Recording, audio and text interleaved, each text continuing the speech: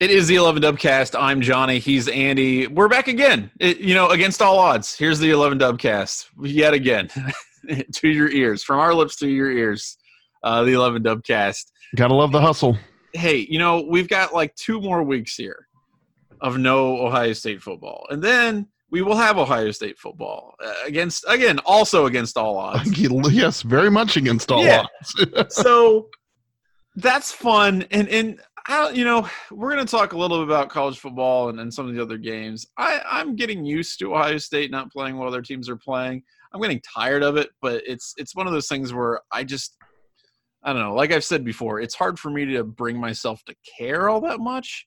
So I've been hanging on every tiniest morsel of football information that a notoriously, reticent to share information program has released. Like I am on top of everything that has been happening with Ohio State, just because I need that sustenance in my life. Hey, but here's the thing I got to say, in defense of a season without Ohio State playing, until week 7 or no, week 8, I guess. Yeah. Unbeaten Ohio State is still atop the SP Plus rankings at ESPN. Yeah. So, I think they're going to continue to hold serve over the field in my favorite metric of how good the local football team is. Yeah, I mean, I don't feel like they're going to slip. They're just that talented. So we'll get into that. We'll get into talking about some rankings and whatnot. I want to talk briefly about something that I think relates really strongly to an article that I wrote last week, which is I talked about rites of passage and how the black stripe was kind of this rite of passage that Ohio State's developed over time. And I brought in a little bit of Jim Tressel action. And by the way, in my article, I mentioned Jim Tressel's coaching website that he had in the mid-aughts. And obviously it's defunct. You can't go to it now. You type in jimtressel.com and it redirects you to nowhere. But you can use the archive.org Wayback Machine to take a little bit of a glimpse into Jim Tressel's world in like 2005 and 2007. And it's fascinating what's on there. And one of the things that's on there is the criteria that they use to award Buckeye leaves, which is incredibly Tressellian, I guess you would say, yes, in how exacting it is. They're incredibly specific criteria for the punt team, the return team, for running backs, linebackers, offensive linemen, everybody's got an incredibly specific criteria for how they're awarded a Buckeye leaf. And it's great. It's really interesting to watch. So I would recommend that you put in jimtressel.com in the Wayback Machine and check that out. So I wrote about that. I wrote about the traditions that Ohio State's kind of developed over time to show advancement and recognize excellence and all that good stuff. And lo and behold, over the past couple of days, we've gotten more information about the number 0, which is going to be worn for the first time by Ohio State player Jonathon Cooper, which I think is an excellent choice. And, they talk – Ohio State media has been pumping this out, and they talk about his connection to Bill Willis, which is unbelievable, quote-unquote block O, right, because he's considered to be like, one of the progenitors of great Ohio State football and, of course, broke the color barrier in the NFL. I'm stoked about this. Sometimes people kind of roll their eyes at things like this that are, ceremonial or, maybe just have like some kind of like, okay, there's a little meaning. And so we're going to get into it. I love these things. This is what, in my opinion, makes college football. So I am super pumped that they're doing this, and also super pumped for Jonathon Cooper, because that's cool that he gets to start that tradition. I think it's great. Very cool for Jonathon, and the connection to Bill Willis is fantastic as well. One of the all-time great dudes in the sport, but one of the things I find interesting about these traditions, when you start a new tradition, I think many of them just seem hokey to begin with, because you're trying to, it depends on if it comes from like a genuine place versus, hey, we need a tradition, let's manufacture something. Like that's right. Always the line of demarcation. And the perfect example of that was a few years ago when the university said they were going to build a clock tower on North Campus. And like in the press release, they referred to it as like, this will become an iconic tradition on campus. Like they use some really like high-handed phrase, and I read it and I'm like, yeah, that's exactly what's going to happen. People are going to say, "Oh, wow, this great clock tower we have." Yeah, it As looks like opposed garbage too, by the way. That's the worst part about it. Not only is it completely forced and dumb, like nobody would look at it and go, "Ooh, I love this clock tower. This is my favorite clock tower." Like that sucks. As opposed to something like the Long Walk, which develops organically over time. It's not like university fathers 100 years ago said, "Hey, you know what? I bet if we put the statue of Old Man Oxley over here and we put the seal over here and we tell people that when they walk from here to there, it'll be good luck going there, sweetheart."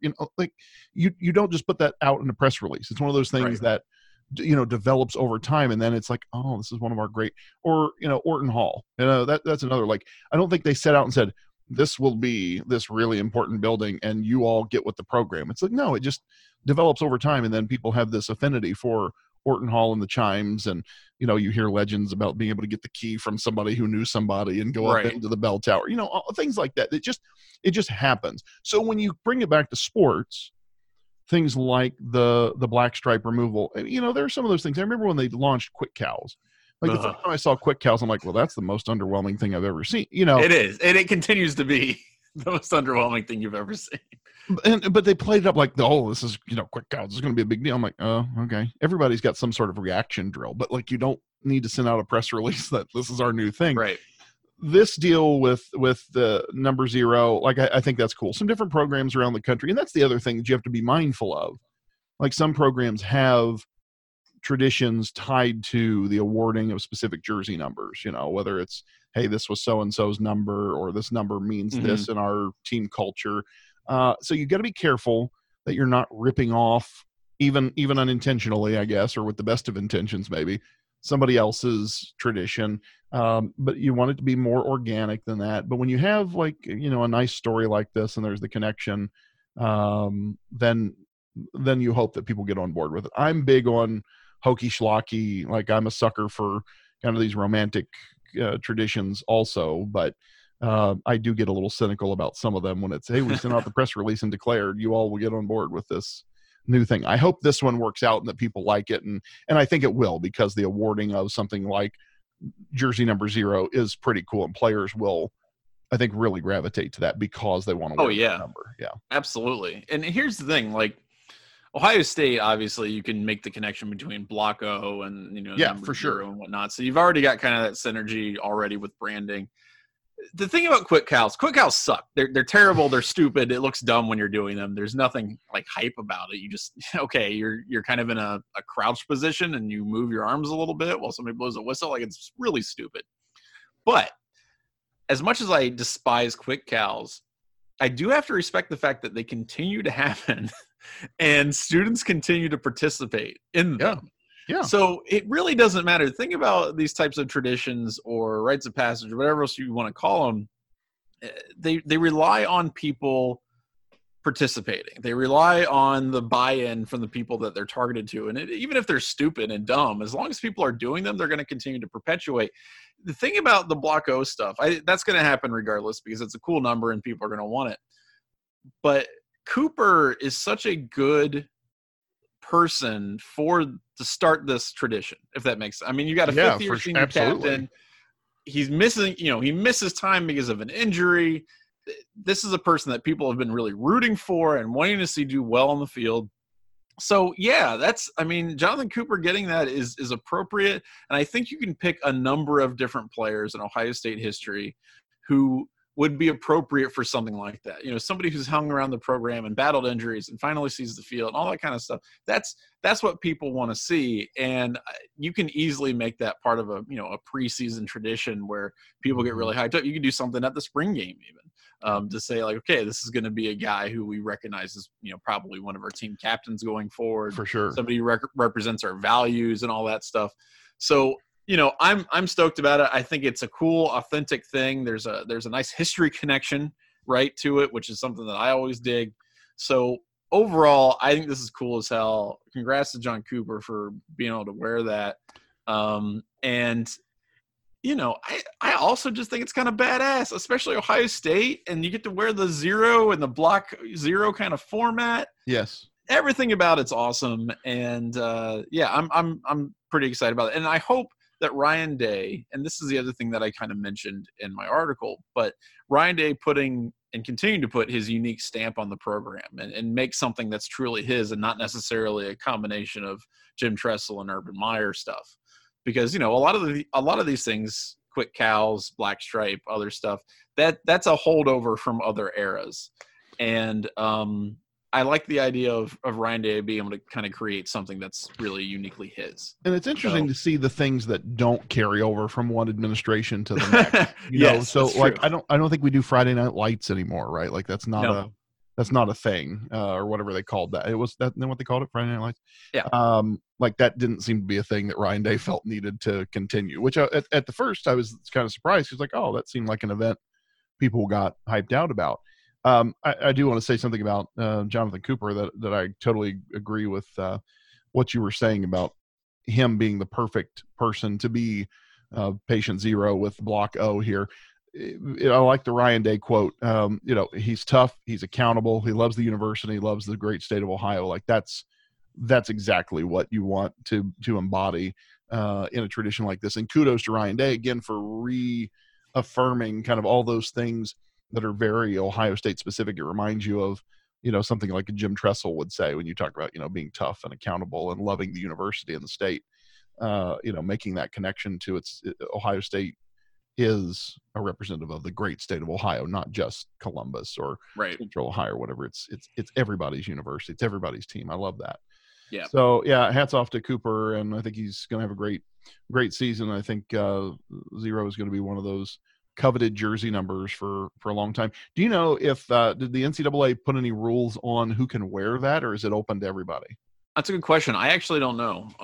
I would hope it's open to everybody because I mean I absolutely want to see an offensive lineman wear zero. Right. That is or even a quarterback. Well, that's what I was thinking. Like, that'd be it. Just I was picturing different players, where at different positions wearing the number, and that would be kind of cool. And I'll admit, when the news first came out, the Bill Willis connection threw me for a second because I'm like, that obviously wasn't his number. But then I remembered, we retired number 99, which was his number, which was also very cool and appropriate, given the barriers he broke and accomplishments in his career. So then I was like, okay, this makes sense as to why we're making this kind of in his honor. And like you say, hats off to Ryan Day, and the program continues to be innovative and do cool things. So and that's it feels fun. It's organic. That's kind of stuff I like. Speaking of zeros, Ohio State hasn't played any games. I don't know if anybody's realized this yet at the AP in college. I mean, did you miss the part where I said they are unbeaten yet? I mean, unlike this. Continuing to be unbeaten, undefeated. However, the AP poll did give up the ghost and decided to stop giving them first place votes. Which is pretty hilarious, but they didn't drop them at all in the rankings, which is also funny. I was looking forward to Ohio State walking into week 8 with 5 or 6 first place votes. They still have them. They still have them in the coaches poll. Which you mean the sports information director poll? Exactly. Yes. That's what I like to call that. That's right. So two SIDs are sitting there copying and pasting their poll from week to week. Which is what I think a lot of us think happens just in general, right? Well, I feel Buckeyes moved up a spot. I don't know if you caught that, in the coaches poll, holding pat in the AP, but up a spot in the coaches poll. Hoorah. That's right. So not too bad. And again, this is all stupid. I mean, you know what I mean? Like there isn't a whole lot that we can actually glean from Ohio State having 0 games played and all the teams around them having at least 3. I want to believe that Ohio State is clearly head and shoulders above all these teams, which I think they're going to be very, very good, but I don't know what's going to happen next week. I really feel like the dam's going to break a little bit and they might go down. My biggest wish with all of this is that they maintain their lead over Cincinnati. And let's say Cincinnati goes 4-0 and Ohio State still is ranked higher than them in the polls. The amount of salt from southwestern Ohio that would generate is going to be glorious. That has to happen. I absolutely need a universe in which Ohio State has played 0 games and Cincinnati's been undefeated through 4 and still cannot advance in the rankings. I mean, it's going to happen, right? Because look at it this way: Cincinnati is 3-0, and still sitting at number 10 in the rankings. They moved up 1 spot after winning their 3rd game of the season. Now, in fairness, they're 8th in the AP poll. They're 8th in the AP poll, so I think they're within striking distance, but I don't think they're going to get there. Yeah. The coaches poll amazes me because you've got Cincinnati there at 10 when you have Ohio State and Penn State, who, in fairness, I think both probably are better teams than Cincinnati, and that's what those voters obviously are signaling with their votes. But you have those two not only unbeaten, but have no wins in their record either, sitting 2 and 5 spots respectively ahead of Cincinnati, and 1 loss Florida now also ahead of them when they're undefeated at 3-0. Yeah, the AP poll is a little different picture because you have Cincinnati there, you say, at 8. So that's a much more reasonable, I guess is the word. They've got them ahead of Penn State and now 1 loss Florida. So I'm a little, it's one thing when you've got, because you can't, you might sit there if you're a Cincinnati fan and be like, well, we're better than, let's say, North Carolina as an example, or we're better than Oklahoma State because nobody plays defense in the Big 12 and whatnot. But it's harder to argue that than it is, hey, why are we behind Penn State and Ohio State who haven't played a game? Right. And, I've said before that all of this is super, super just ridiculous because of, the fact that it's just tea leaves. Nobody really knows exactly what's going on. And to my point, I think one of the biggest examples of that is Florida and Texas A&M. And, you look at these teams and you go, okay, well, clearly one wasn't as good as people thought, and the other one is better than people thought. And yet, in both rankings, Florida's still ranked higher than the Aggies. So all I'm saying is that you look at this stuff on a week-to-week basis, and it feels just as silly and ridiculous as it would in the regular season. And I think that's honestly how the pollsters are playing it. They're like, you know what? I don't care if some of these teams haven't played. We know where they're supposed to be, so we're going to speak it into existence. We're going to let Penn State be a top 10 team with no prior evidence. We're going to bump, Minnesota into the top 25 because, look, if in a regular season we were here and Minnesota was like maybe 6-2 or something like that, they would be in the top 25. They'd be 24, 23. That's the spot that they should be at. Yes. So it's all of this to me is like, it feels like you're running, in NCAA, right? In the video game, you're running a computer simulated season and you're just kind of watching it unfold because everything's playing out exactly how it would anyway, despite any real evidence about how good these teams actually are. It's performance art. And I mean, this is why that's right. That's exactly what it is. This is why you get so worked up about these polls, because where you start the season really matters, right? Yes. And it should, when you look at this as a simulation, as an example, like what you accomplished last year, as LSU has proven without, beyond a shadow of a doubt, what you did last season really doesn't matter a whole heck of a lot. No. To what you're going to do this year. I mean, they are independent events in a very real sense. So now I'm going to play devil's advocate as it is relative to the Buckeyes. So if I'm looking at the AP poll and I've got Ohio State at 6, is North Carolina really a better team than Ohio State? Is Notre Dame really a better team than Ohio State? Is Georgia really a better team than Ohio State? I have questions, and maybe, more so about North Carolina and Notre Dame probably than I do about Georgia. Georgia up there, all right, fine, whatever. That'll work itself out. I don't need to get too emotionally invested in that. But that, and there again, you got Oklahoma State 1 spot behind Ohio State. That's probably reasonable. They are, an undefeated team from a Power 5 conference. That said, do I really think they're one of the top 5 teams in the country? Probably not so much. But this comes back to so much about perception and narratives. And as much as I hate carping about the media and all that sort of thing, you look at the narrative around like the Pac-12, you got Oregon way down there at number 12, so nobody's necessarily taking the Pac-12 seriously. We're taking the Big 12 seriously, even though they're arguably every bit as bad as the Pac-12 in terms of the actual on or the product. SEC. Well, in terms of defense. Geez, I mean, that's go back to that Florida game, you were talking about there earlier. You've got, I mean, if you took the over on that one, my God. I don't know what the over was, but I think they had to be pushing it because you had 79 total points in that game. Yeah. For that matter, I mean, Mizzou versus LSU, in the battle of SEC bottom dwellers, apparently, you're at, let me do some quick math here, 86 total points. Good Lord.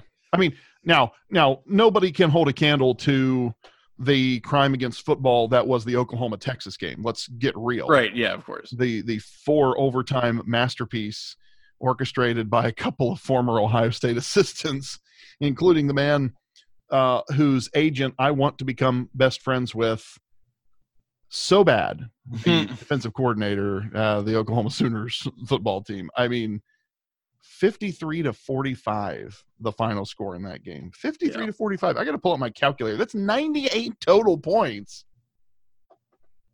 Wow. Did you watch that Stinkfest? No, I didn't. Well, good for you. Yeah, no, I'm telling you, man, I'm actively avoiding all this stuff. I mean, Alabama, right? Alabama and Ole Miss having 111 points or I don't know, some ridiculous amount in their game and almost 1,000 yards. 63-48. I mean, 111 total points. Right. So I guess what I'm saying, I look at all this stuff and I see these games exist and be played, and it doesn't feel real. It's like you said, it feels like performance art at this point. I think Ohio State's going to come in and look a lot more like Clemson than even Alabama, which clearly has some deficiencies. And I really do think it's kind of professionalism. I think a lot of it's kind of inertia in general. I think some of it is – I think some of these schools are lucky in a sense that this is the setup for their season, because I think that even in a regular season, they would have had some tremendous deficiencies that would have gotten exposed a lot earlier. For sure. Because personnel-wise, a lot of these teams aren't what you might expect, particularly Alabama. And Georgia, I think, might have been overhyped a little bit. But that Notre Dame, I mean, it's just that's what's so frustrating about it sometimes, because I just don't buy into these teams regardless of what was going on in college football in the world. And now you're kind of seeing that play out in this weird kind of bubble, and it's hard to really know what's real and what isn't yet. So when Ohio State plays, right, on the 24th and then the second game against Penn State, I think they're going to come in, they're going to be extremely professional, they're going to whoop some ass, but they had better do that, because everybody is kind of expecting something from each individual team. They're expecting Clemson, right, to come out and look like a world beater. They're expecting Alabama to be a typical Nick Saban team. They're expecting Notre Dame to look really good and then disappoint everybody at the end of the season. They're just basing this on previous knowledge of these teams. And so Ohio State has to live up to that basically immediately. Yep. And that will not involve giving up crap tons of points, as you saw with Alabama. If Alabama does that again, I wouldn't be surprised if Georgia jumped them or Notre Dame or somebody else, because that goes so far against the narrative that's been developed for Nick Saban teams that's going to freak people out if they continue. That game, that's a shocking stat line, right? Yeah. That you've allowed Ole Miss. I mean, it's one thing, if that's a game against Georgia, let's say, and you're like, oh, it's a slugfest between the two best teams in the conference or something like that, but it's Ole Miss and you allowed them to score 48 points. Now, I didn't look. I'm assuming that there was some garbage time touchdowns in there or something, but you scored 63, so that's still a thing. But it's 111 points. It's a new SEC record, and that's something I'm seeing as we look down through the list of these games, and maybe this is a factor of that this is such a ridiculous year anyway, but the total in all of these games, Oklahoma 53-45 over Texas, A&M we talked about 41-38 over Florida, Mizzou LSU 45-41. I mean, these are all pushing 100 points, right. 56-45 in the North Carolina versus Virginia Tech team. So it's not even just the Big 12 and the SEC. You've got the ACC here, which Not that anybody was going to confuse that with being a super defensive conference. Even Notre Dame, Florida State 42-26, like that looks relatively pedestrian compared to these other games that we're looking at. And there was a time not that long ago where you're like, wow, it was a high scoring affair.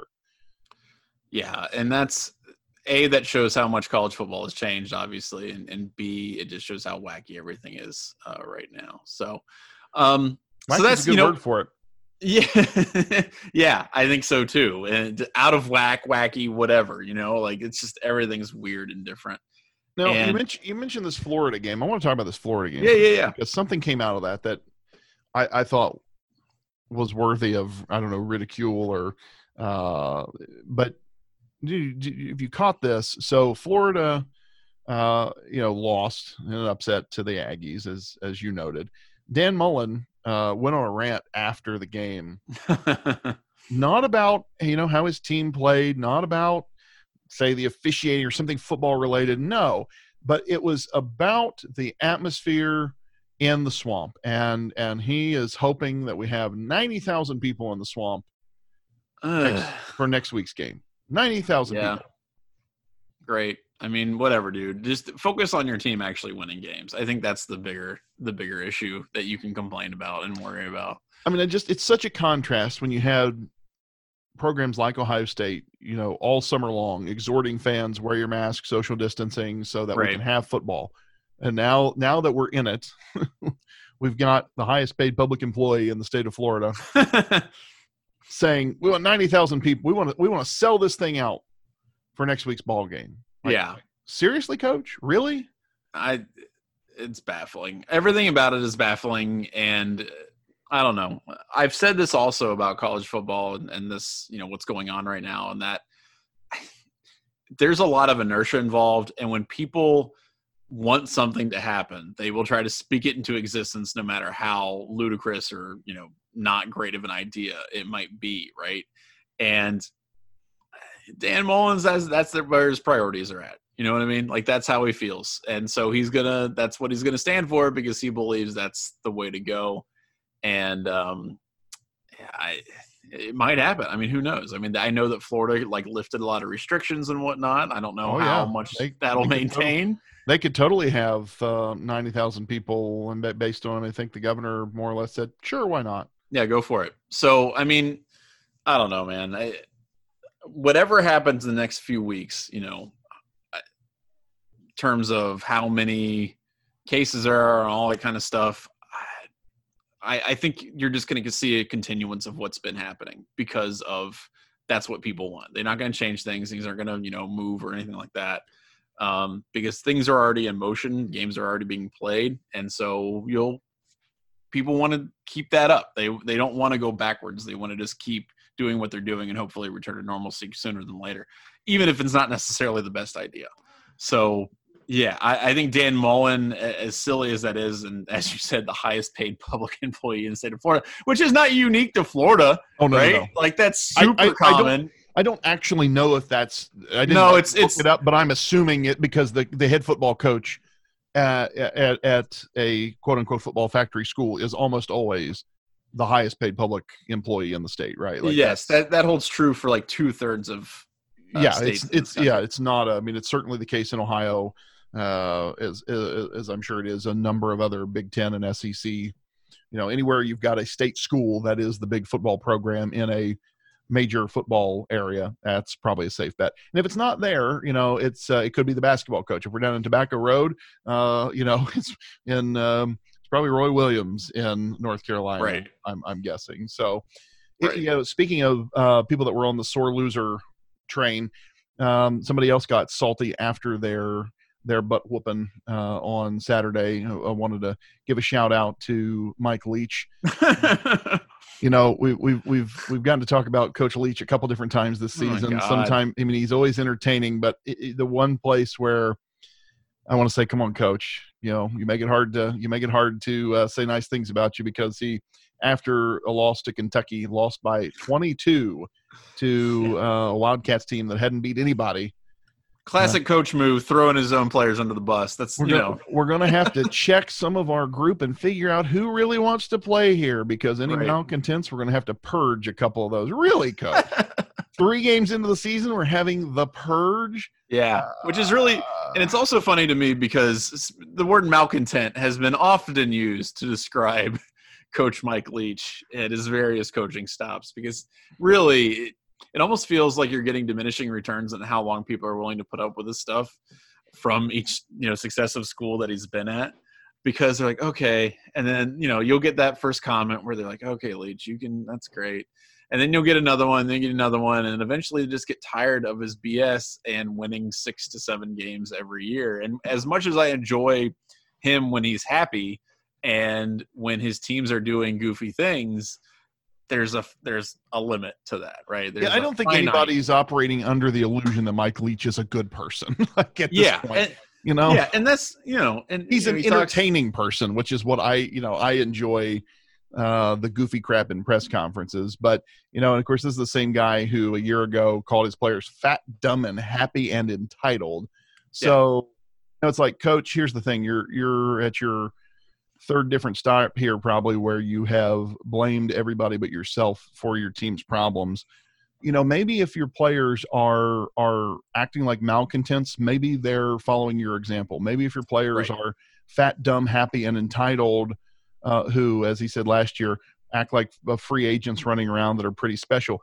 Coach, you kind of act like you think you're pretty special too. And until you get some more W's in your record, I think maybe you got to look in the mirror and say, Well, and all of a sudden, that early season victory doesn't seem so special anymore either. Well, not especially now when you look at LSU and say, exactly, they're kind of hot garbage. Yeah. So that is one narrative, by the way, that, people did not expect. And I don't think really thought, they would look this bad this early. Which totally goes back to your comments about the polling, because they started the season and let's be real, you're not going to put returning national champions at number 25 in your poll in the preseason. Like, it's just not going to happen. But here you have an LSU team in the AP poll that has only fallen to where did they go here? Did they fall out of the poll this week? Yeah. They finally fall out. Because they were 17 going into it. Maybe that's what it was, that they were 17. And at that, I thought they were too high. That's what it was. I looked at it and they were number 17. And I'm like, okay, they're on this kind of big losing streak here. They're a disaster. Why are they still number 17? You're riding on last year's laurels.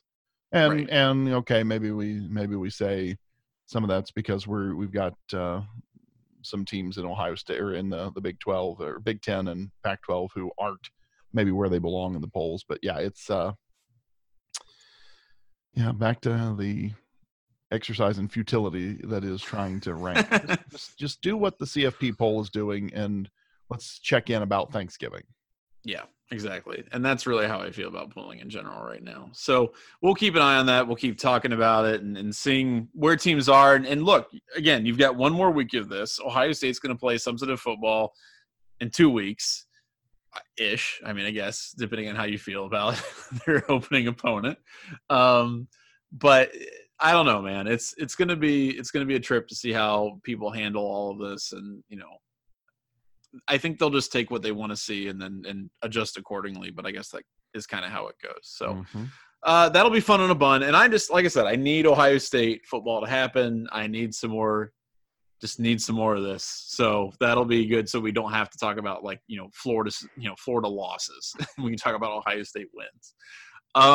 So anyway, that is kind of the beginning statement. We'll get to Ask Us Anything here in a second, but we do want to remind you that the Dubcast is sponsored by the Dry Goods Store at 11warriors.com, drygoods.11warriors.com. Shirts, hats, stickers, all kinds of great things, masks. Check it out. It's good times. It's good stuff. And especially as we're getting into kind of colder weather, you got the hats, all that kind of thing. So check that out. Check out Ask Us Anything, too. Go ahead and send us questions to dubcast@11warriors.com or @11dubcast on Twitter. And let's start off with this question. This one's from Tim. Tim says that he had recently been just kind of trawling around the internet for various fun and frivolity and all that kind of thing. And he says that the articles that are starting to pop up now in October that he kind of likes to watch are the best television shows and movies and things like that related to Halloween. So, Andy, his question to us is our favorite Halloween movie? Well, this is going to be an answer that's probably going to get me lit up in the comments Okay. a little bit. And I didn't realize this until maybe this Halloween, that people have a different opinion from me on this. But I am gearing up here at some point to watch with my beautiful baby girl, the little tyke, my daughter, who is the center of my universe, the classic Disney film Hocus Pocus. Okay. I have always felt like this is like wholesome fun. Like it's a cute little movie. Nobody's going to mistake it for an Oscar winner or, some great exercise in filmmaking.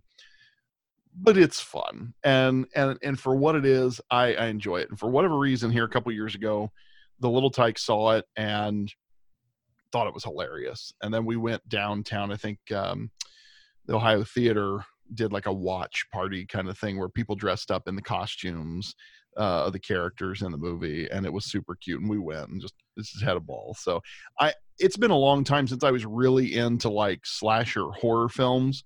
Mm-hmm. When I was a kid, I loved, the Friday the 13th and Nightmare on Elm Street series. Those were really big when you and I were coming of age, and I really enjoyed those. But about time Saw 27 came out, I realized I just wasn't into slasher horror films anymore. Like I had seen, I think, the first 8 episodes of the Scream franchise, and like I say, about the first 25 or 6 of the Saw franchise. And there just came a point where it's like, I don't need to do this anymore. I don't know if that's just an age thing or yeah.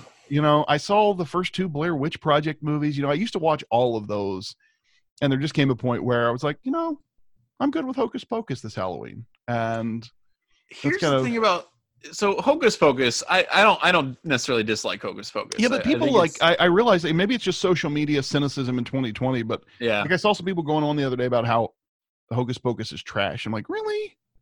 It's trash, but I think it's fun. It's fun, goofy trash. Like it's not a good movie, but it doesn't mean that you can't enjoy it. You know what I mean? Like there's a lot of movies you didn't enjoy, Gary and Penny Marshall playing this, couple where the sisters think he's literally the devil, and it's fun.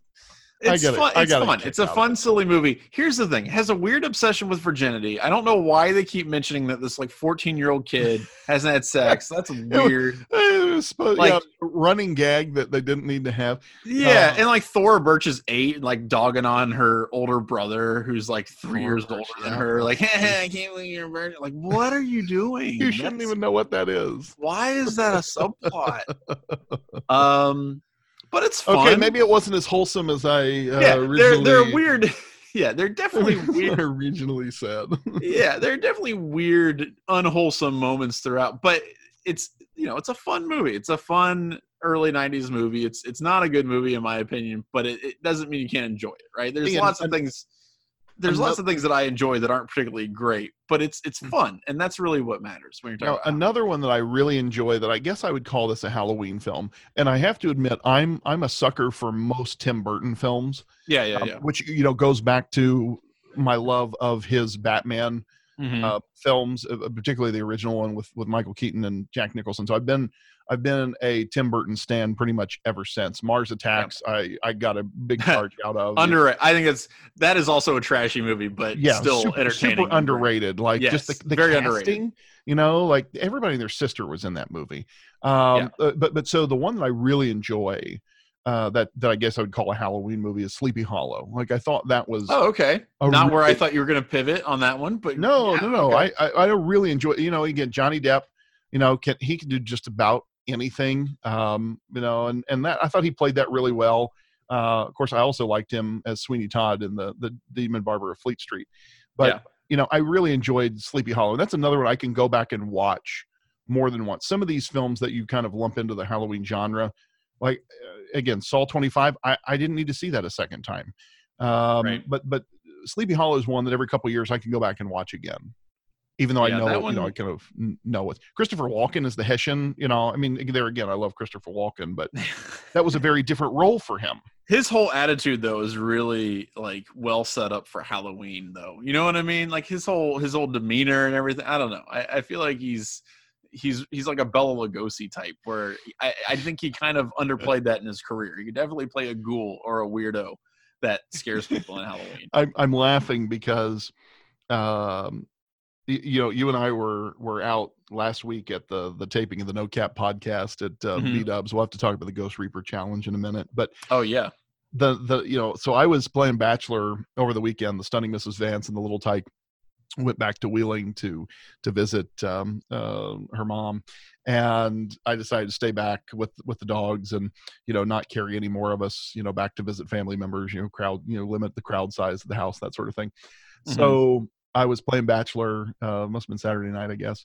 It's like, I'm gonna watch a movie, and I'm sort of like flipping through all the various movie channels on my Apple TV and Netflix and whatever else, and I came across Pulp Fiction, one of my favorite movies of all time. I'm going to watch this again, and so I'm getting to the scene where I totally had forgotten that Christopher Walken makes a cameo.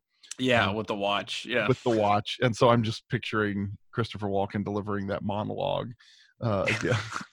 Has nothing whatsoever to do with the question about Halloween or Christopher Walken. Well, it's creepy and weird, and it's vintage. Watch up your ass. Well, I wasn't going to say it, but yes, I had this watch. And when you're listening to the monologue, and you just like you're picturing this as a pretty straight monologue. It's Christopher Walken talking about the history of this gold watch and the various ancestors who died in war and passed on the watch. And he's like, and he hid this watch in his ass. It's just like it came out of nowhere. Yeah. Just crack up. It's like, oh my gosh. His line readings are so damn good.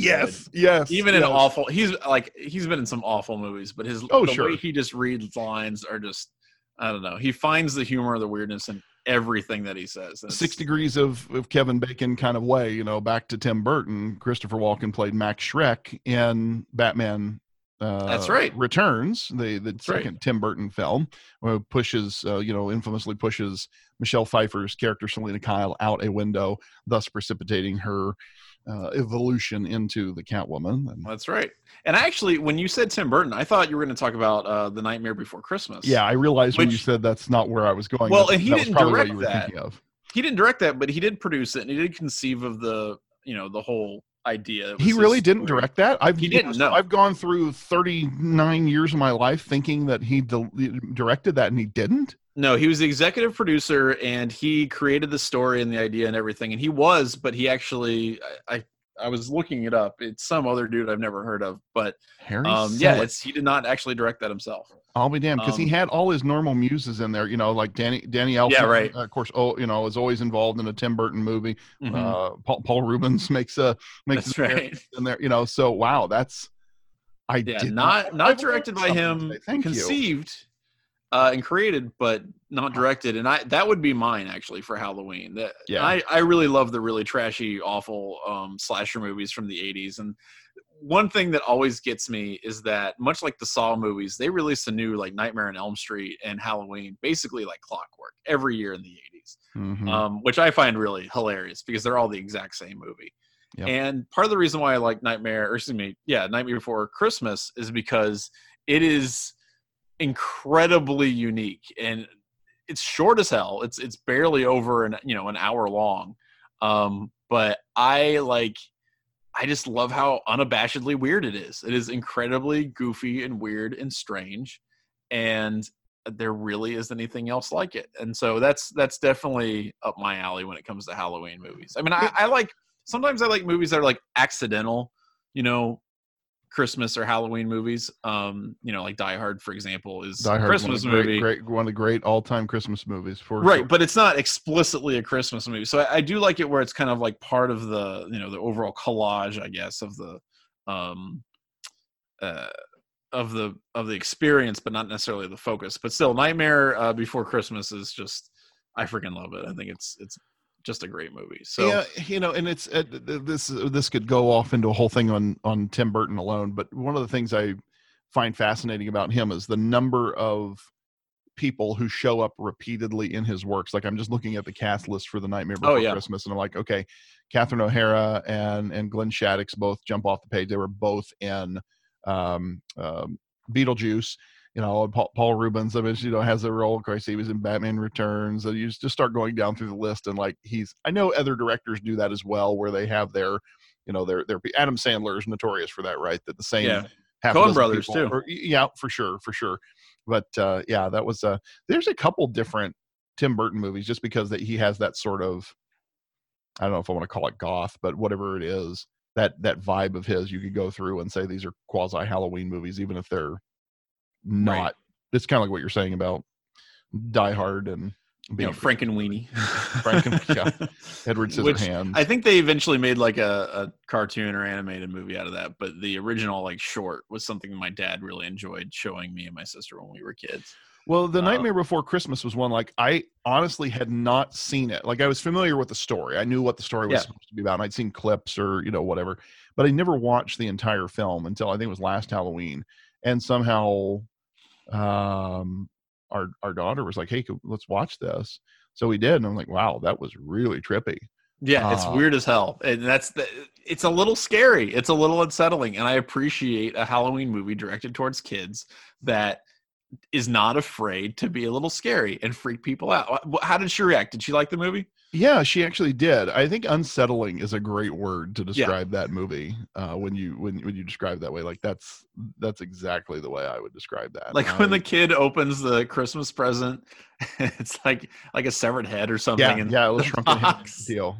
Yeah. Like that's not a move too many kids movies in 2020 would make. That's not what they would go for. And that's really interesting to think about. Like movies like that would this get made today? That's one that you'd say, no, this probably would never get made today. Yeah, it's a little out there, but I appreciate that, and I value that. I think we need more of that. Well, and to an extent, like if you look at Tim Burton's films, I mean, this is really, of course, he's in his heyday in the 80s and 90s with movies like that. If you have Beetlejuice, Batman, Edward Scissorhands, Batman Returns, Nightmare Before Christmas, Sleepy Hollow, those all happened in about a 10-14 year period. And then you almost see like a shift. So Charlie and the Chocolate Factory, definitely a Tim Burton film, like aesthetic is the Tim Burton aesthetic, but you wouldn't accidentally call that a Halloween film. Same with Big Fish. Then you come back, Sweeney Todd was more like Edward Scissorhands and those kind of the first group of movies. But then you come, he did Alice in Wonderland, and things really slowed down for him. Now, granted, he's getting in his 50s and 60s at this point, but you go, Alice in Wonderland, then his most recent film was Dumbo. Huh. Like I had forgotten that he even did that. I did too. Like, I mean, I saw the movie. It was very good. It was different. It was not at all what you would expect, I guess. But yeah, that I don't think I even realized that was a Tim Burton movie until I'm just looking at his filmography. Right. And by the way, I was actually talking with my wife about this last night. Super underrated Tim Burton movie is Ed Wood, who is kind of the master of schlock, right? And bad movies. And I think if people haven't seen Ed Wood, you definitely need to go and check it out. Johnny Depp, obviously, right? Johnny Depp. But I think just an excellent movie and something people need to watch. Yeah, and there was a period there because Sarah Jessica Parker was in that as well, and was also in Mars Attacks. So there's kind of that period there where again Tim Burton will kind of bring back people. Of course, in Dumbo, Danny DeVito was one of the and Michael Keaton also in that film. Both of those guys were in Batman and Batman and Returns. That's right. Case, so that's right. Time is a flat circle, I guess. Yeah, that's right. Everything comes back to Batman. Right. every actor and every character and every director has always been a Batman. And very Steven Spielberg Batman. Yeah, there you go. George Clooney Batman. Wait, George Clooney was Batman. George Clooney was Batman. Bat nipples. How could you forget? That's right. So it all comes back to Batman. Batman. So real quick, before we get out of here, you mentioned this, you alluded to it, and which is the Reaper Challenge. We have been kind of on the periphery of the No Cap Pod with Tyvis and Jason. I just came over to hang out. Yeah, I mean, I basically am too. I sit there, I make 3 comments, and I eat free food, and which I love, by the way. And Tyvis Yay, is wings. yeah, it's a good time. And you joined us at our last venture, at our last jaunt, where we tried the Reaper Wing Challenge. How did you? So first of all, we had hyped this up amongst ourselves, like Jason, Tyvis, and I. We were kind of like talking with each other, like, we got to do the Reapers, we got to do the Reaper Wing Challenge. Oh my God, are we going to do it? And it was like, it's like kids who are gonna, I don't know, jump off the high dive for the first time. And so we finally did it last week. Without me kind of interjecting my own, kind of anticipatory nervousness about it, how did you just feel when you were eating the wings? How did you feel about it? Were you like, okay, this is a hot wing? Where were you at with that? So I went into it and like, I don't think I realized that was the thing we were going to do before I got there. Yeah. And so then they're like, hey, you're going to do this Reaper challenge. I'm like, well, yeah, sure I am. Of course. If the other 3 of you were doing it, I might as well. And I love wings. I love food in general. And although I'm not generally a guy that seeks out spicy food, like, if you gave me a bottle of hot sauce, in fact, I've got a bottle of hot sauce that got in a gift basket the other day. And I don't know if we'll ever even really open it. Like, that's just not a condiment that I use regularly at home, but I'm not afraid of spicy food. So like, if we go to a wing joint, I'll probably get something, on the medium to hotter side, but it's never going to be the hottest thing. Sure. So that's sort of like my baseline. But I had heard of this Carolina Reaper pepper, and it's supposed to be, according to my research, 60 times hotter than jalapeno peppers. That doesn't seem that hot though. I don't like, that was the thing. Like I when I was getting into this, when we were talking about it, I was like, okay, this is going to like destroy my face. I'm going to feel like I'm melting. And, it's like a China syndrome where I just turn into a giant ball of flame and radioactivity. And I bury down into the core of the earth. Like, I thought it was going to be the worst possible thing ever. 60 times more than a jalapeno pepper does not seem that hot to me. Yeah. Yeah. But then the other one, and I don't know enough about this unit. But I was reading this in a press release when when Buffalo Wild Wings rolled out the challenge, when they announced this new Reaper sauce. Yeah. It supposedly has 350,000 Scoville units, which, according to a website called pepperscale.com, which I guess is a real thing, I, again, never heard of, is a unit. Let's see, I got to read this definition. So, Scoville heat units are a measurement of sugar water. And the Scoville test measures chili heat by figuring out how much sugar water is needed to be diluted into a chili pepper to get to the point where you no longer feel the heat at all. Interesting. So, for example, they explained it this way. If you have a teaspoon of jalapeno pepper, how many teaspoons of sugar water do you need to dilute it until you can't taste it at all? And then the answer then is Scoville heat units. So I didn't know. I knew about Scoville heat units. I did not know that's where it was derived from. I didn't either. So in other words, we're saying that in this case, they're saying it's 350,000 units for this blazing sauce. So you would need 350,000 teaspoons of sugar water. That's a lot to counteract 1 teaspoon of the Reaper sauce. Interesting.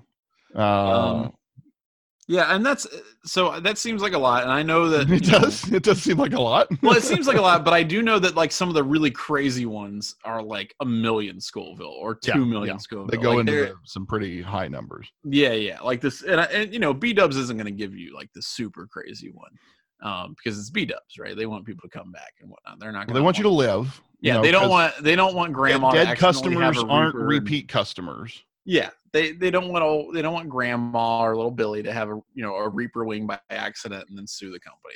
They want well, and the story was that apparently they used to require a waiver. Yeah. Before you would take the challenge. I don't know if they actually still do that or not, but that's. I think the challenge was like 6 wings, right?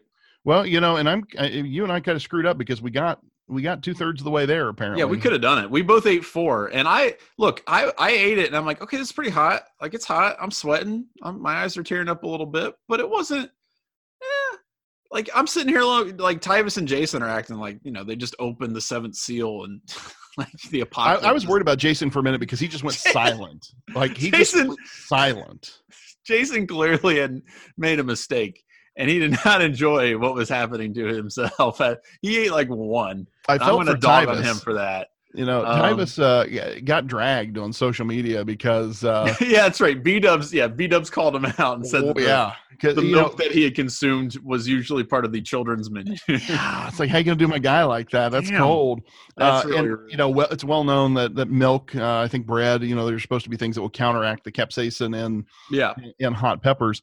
I am secure enough in my manhood that I absolutely ordered a bottle of milk from the kids' menu. I had no milk.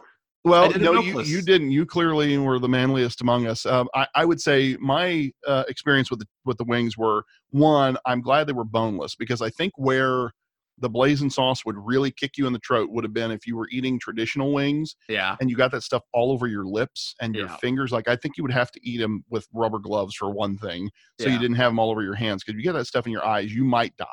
Yeah, I agree with that. But I think having it on your lips, because when you eat a boneless wing, the sauce isn't all over your face like you're eating sloppy barbecue. You know, you're just popping it in. It's like a chicken nugget. You know, you're not gumming the chicken nugget with your lip. So that I think was Don't tell me how to eat chicken nuggets. Yeah, you do, Andy. You brother. You do you. I live my life. So I think that was a big deal. You know, and Tyvus joked about it. We need to get the extra saucy wings, because that's right. The more sauce you would have had, the more the challenge was. Now, these were pretty saucy. They were not dry by any stretch of the imagination. No. Here's how hot it was. Like, you know how sometimes, let's say you're watching a Disney Pixar film, and at some point in every Pixar film ever, you will cry. Like, that's, you know, that's a thing, right? So, and when you get kind of choked up like that, into where you, like, your voice cracks a little bit because you're so, you know, emotional. That's how my voice felt. Like the waiter came over to ask if I needed anything, and like, I'm glad I wasn't recording the podcast at that time, because my voice would have probably been cracking. It was that hot. Now, it was not so hot that I teared up or started sweating. Poor Tyvus was sweating. Oh my God, right through his shirt. Yeah, he was clearly, you know. So, but I did ask for the milk, and was glad for it. But so would I go back and order them again? There are probably other flavors I like better. I don't need them to be that hot to enjoy wings, and I love wings. But I'm glad I took the challenge. You know, they were definitely hot, and we walked away. I'm counting it a win. Yeah, I thought it was fun, and you know, I think they're good. I think they're not something that I would consume on a regular basis, but they're tasty. They're not going to be something that I would consume 40 of, like apparently somebody else did earlier that week. Yeah, that's the thing that blew my mind. The store said somebody came in and ordered 40. Because here's the thing, what I would say, I could handle 40 would actually kill me. I am typically not a boneless wing guy. That's, I should say, why I wouldn't order the blazing wings regularly, because I'm a traditional wing guy. So with that in mind, you know, put me on like a standard buffalo or even a hot, where I can enjoy the heat but not be in literal pain the whole time. Like, I don't need to be in pain while I eat. I think if I ate, you know, and normally I'm going to eat 6, 8, 10 wings. And if I'm going to eat 10 wings and traditional at that, then I think the blazing sauce might have gotten the better of me. Yeah, and that's it's all in moderation, right? It's all when you're eating the hottest possible thing in a restaurant, it's all about moderation. So that's Ask Us Anything for this week. Thanks for sending that in, and we'll continue answering any questions that you might have about life, the universe, and everything. And we'll also hopefully in the next couple of weeks talk about Ohio State football actually being played, because that'll be fun too. So until then, I'm Johnny. I'm Andy. And we'll see you next time.